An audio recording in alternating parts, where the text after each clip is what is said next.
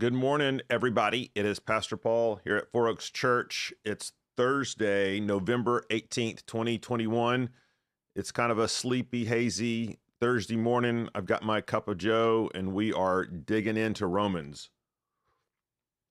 We call this time Romans Rewind. We take 5, 10, 15 minutes Monday through Friday to unpack a portion of Romans, and this is sort of paralleling our sermon series on Sunday morning. So when we're preaching through Romans, a book we're calling Rags to Righteous, there's so much in Romans. It is so rich. It is so deep. It is so theological. There is not enough time, right, to talk about all the things that we would want to talk about. And we could spend the rest of our life on Romans and not get everything out of it because it's the living word of God. So we take these times to focus on something in a little bit more depth that we maybe only touched upon on Sunday morning. And for this go around this week, we're in Romans chapter 5. And we've been specifically last day or two talking about suffering. And so I want to read the passage again for us and continue that discussion. Paul says in Romans 5:1, "Therefore, since we have been justified by faith, we have peace with God through our Lord Jesus Christ. Through him we have also obtained access by faith into this grace in which we stand, and we rejoice in hope in the glory of God. Not only that, but we rejoice in our sufferings, knowing that in suffering produces endurance, and endurance produces character, and character produces hope. And hope does not put us to shame, because God's love has been poured into our hearts through the Holy Spirit who has been given to us." Okay, so one of the things that Paul does here is he's talking about the benefits or the blessings of justification, of being made right before God. And the first two that he mentions in these verses, we really resonate with, right? This idea that we have access through faith, this idea that we have peace with God, those preach, right? Those resonate. But then Paul throws this third one in there. He says, we rejoice in our sufferings. And he says seemingly, or not seemingly, definitely, that suffering is one of the blessings of God. It's a gift of God to those who have been justified. And we've been asking why. Why does Paul say that? Well, obviously the Christian is the one person in the universe, Christians, plural, who have a purpose behind their suffering, who know what that purpose is. And Paul lists one of those purposes here in the text, right? It's essentially sanctification. It's essentially change. It's essentially making us more like Christ. And you see this sort of chain reaction, as Tim Keller calls it, happening in the text. We talk about how suffering produces endurance, endurance produces character, and character produces hope, and hope does not disappoint. So we are hope-filled sufferers. Well, yesterday we talked about a second reason that God has called believers into this blessing of suffering, and it's found in Colossians 1. And Paul says there that we are filling up what is lacking in the afflictions of Christ. And by that, he doesn't mean that the afflictions of Christ are somehow lacking, okay, or in need of something, or a deficit in what they accomplish. No. What he means is that the believer's life is always an opportunity to publicly identify with the sufferings of Christ. And as we are suffering, to identify ourselves with Christ, and to put on display for people who may not know about the sufferings of Christ. We put those sufferings on display in our bodies, in our lives, so that people look and they ask questions and they wonder, why is it that we seem to have joy in our suffering, even as we're being sorrowful and grieving? Why is there this deep-rooted eternal joy? And suffering gives the believer the opportunity to be a witness for the sufferings of Christ. Well, one of you guys submitted a question about this, and I think it's a great question. And I'll paraphrase the question, but it's essentially like this. And by the way, you can always email the questions, paul.gilbert@fouroakschurch.com. And the question was essentially this: if sufferings, in fact, are a gift from God, and in many ways a blessing, and that God does a sanctifying work and focuses us on him and puts his sufferings on display, then to what degree should a believer embrace their suffering? And by that, I think this person means, is there a limit? Should we not do anything to remove human suffering, whether it's ours or other people? And you can see the logical connection in this question, right? If sufferings are a gift, then are we sort of denying the gift of God given to us by doing things to alleviate suffering, even our own, whether it's physical, emotional, psychological, relational? And the short answer, I think, is no, that those things are not antithetical, that at one and the same time, sufferings are produced by God sovereignly, providentially in the life of the believer to accomplish a million things, okay, in God's plan, for God's glory, for our good, etc. While at the same time, we also have this clear command, for example, to love our neighbor. And there is the continual Old Testament call about, hey, the widow, the orphan, the alien, don't forget them. Okay, God loves them too. And so it's interesting. God has brought suffering into the lives of some of these people that He's in turn calling us to help to alleviate their suffering.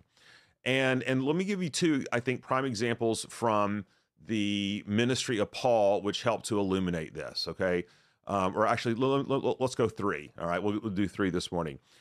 One, we know that the early church, particularly the church in Judea and Jerusalem, suffered greatly. There was a region-wide famine that impacted the early church and Christians and those who were kind of in Judea, Samaria, Jerusalem, that area.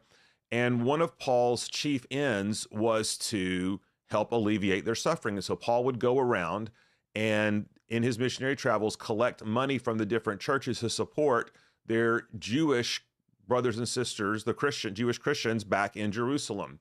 Now let's think about this from the Jerusalem Christians' perspective. They're suffering, and they are being tested in their faith. They are being tempered and sanctified, and they are praying and they are calling out to God, and they're doing all the things that we think God calls them to do to faithfully alleviate suffering. But at the same time, right, Paul is attempting to come to their aid so they would not be in so much physical suffering. And again, that's not antithetical to what's going on. It's simply a statement of fact that there are two things going on in the providence of God. One is God ordains all suffering for the good of His people. But number two, He calls His people to help alleviate one another's sufferings. All right.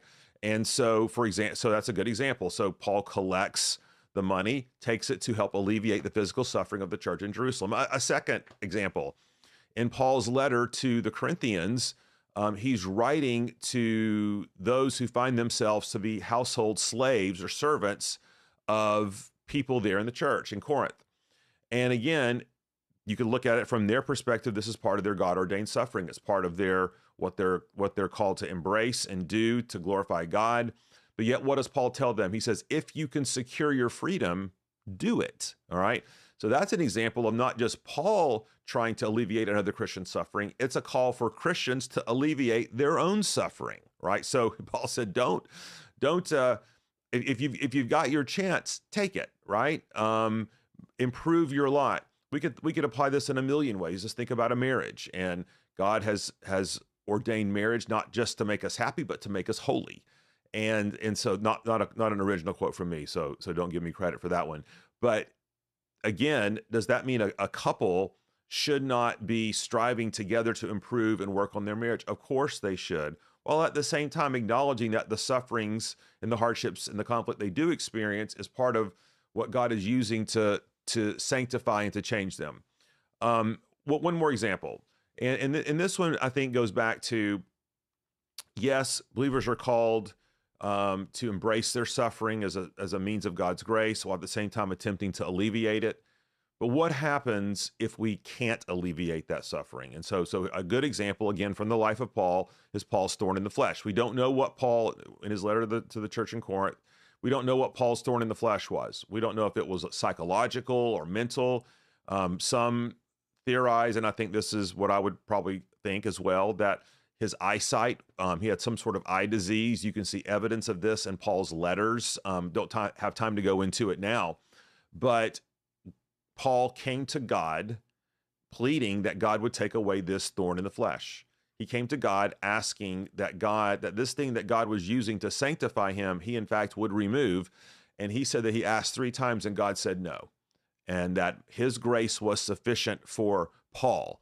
And so sometimes, even though we move towards people in their suffering, we move to help alleviate suffering, sometimes God has called that person or us to just endure in that suffering. He's not going to take it away because of his mysterious providential purposes. It isn't wrong to attempt to alleviate it, but at some point, especially with Paul, he had the clear indication from God. He had asked God repeatedly to take away this suffering.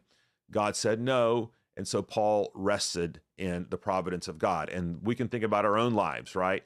That there might be things that we have asked God, whether it's a relationship or something in parenting or financial, to some trouble that God would alleviate for us. But God has said no, or God has said wait, or God said not right now. And so when that happens, we can sort of kick against the goads, right?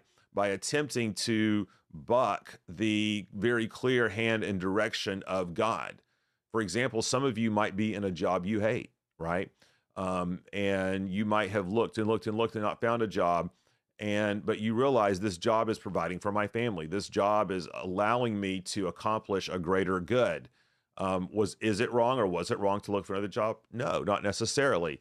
However, sometimes there comes a place where you sense God's clear leading to say, wait, be patient, let my grace be sufficient for you. And obviously, prayer goes into that, reading God's word, counsel from spiritual authorities or pastors or community group leaders or friends are all part of that mix in discerning that. Okay, so that's where we are, Romans chapter 5.